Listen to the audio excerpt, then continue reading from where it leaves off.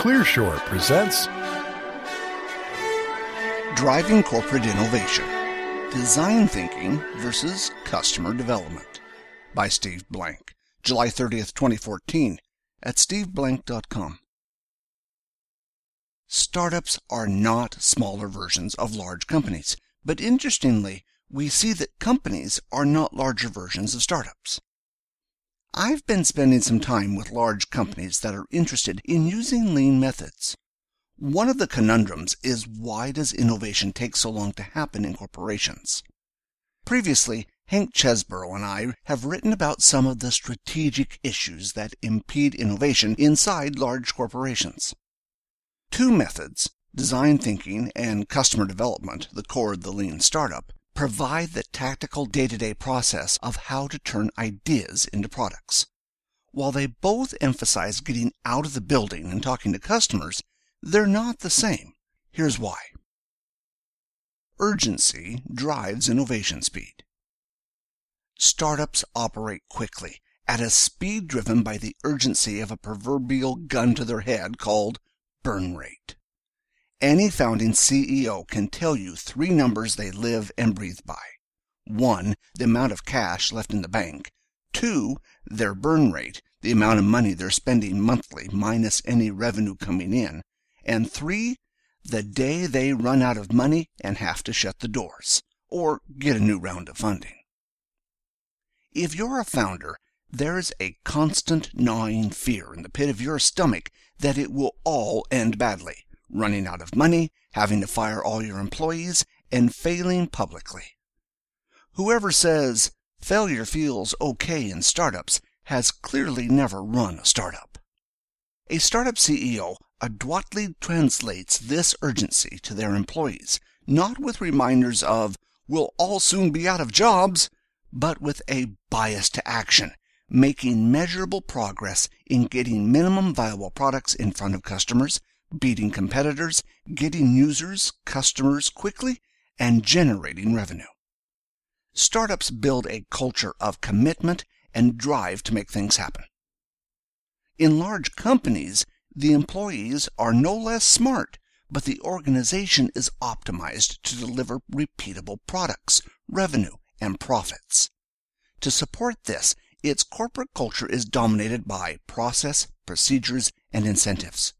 In large companies, even the most innovative projects, whether it's process innovation, continuous innovation, or disruptive innovation, are not going to make or break the company, and employees know it. Canceling a project may frustrate the team members working on it, but unlike in a startup, they still have their jobs, offices, and houses, and the company won't close. Attempts to instill urgency via a gun-to-the-head philosophy are frowned on by corporate HR. All of this adds up to a complacency culture rather than an urgency culture. Customer development versus design thinking. This real sense of urgency and how it shapes employee attitudes and practices is a big reason why innovation processes in startups are different from those in large companies. One of these processes is how startups versus companies learn from customers. It's the difference between customer development versus design thinking. Customer development and design thinking share similar characteristics in exploring customer needs, but their origins, differences, and speed in practice are very different. I invented the customer development process trying to solve two startup problems. First, most Silicon Valley startups were, and primarily still are, technology-driven.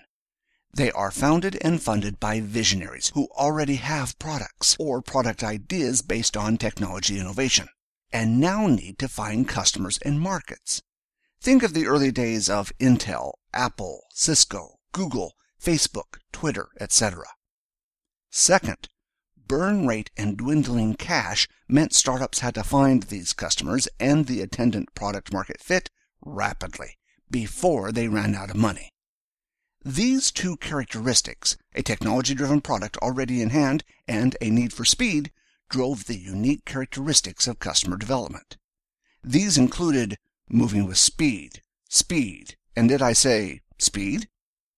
Starting with a series of core hypotheses, what the product is, what problem the product solves, and who will use and pay for it. Finding product market fit, where the first variable is the customer, not the product. Pursuing potential customers outside the building to test your hypotheses. Trading off certainty for speed and tempo, using good enough decision-making. Rapidly building minimum viable products by learning. And assuming your hypotheses will be wrong, so be ready to make rapid iterations and pivots. Design thinking also focuses on understanding the needs of potential customers outside the building, but its motivations and tactics are different from those of customer development. Design thinking doesn't start with a founder's vision and a product in hand. Instead, it starts with needs finding and attempts to reduce new product risk by accelerating learning through rapid prototyping. This cycle of inspiration, ideation, and implementation is a solutions-based approach to solving customer problems.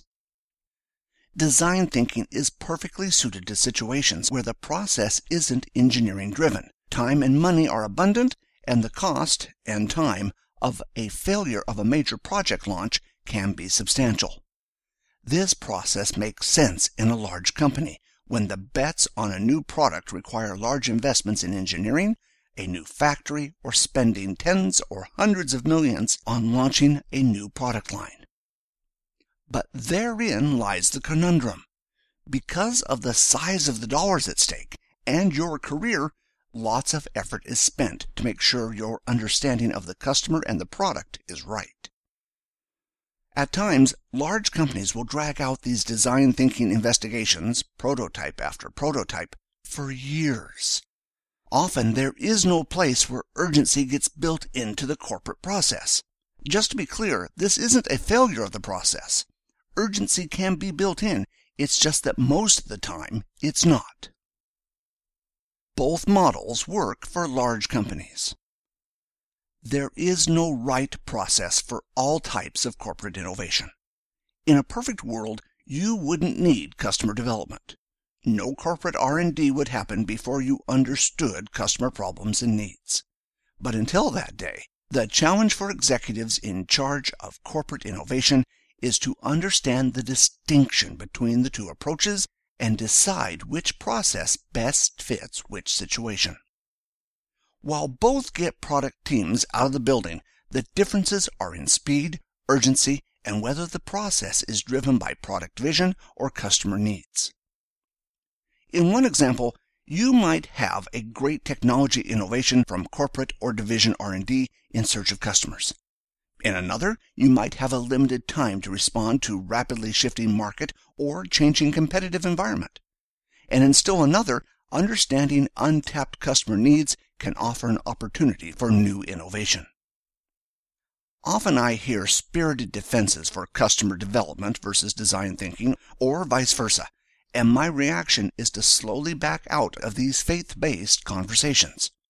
For large companies, it isn't about which process is right. The reality is that we probably haven't invented the right process yet. It's about whether your company is satisfied with the speed, quality, and size of the innovations being produced, and whether you're applying the right customer discovery process to the right situation. No one size fits all.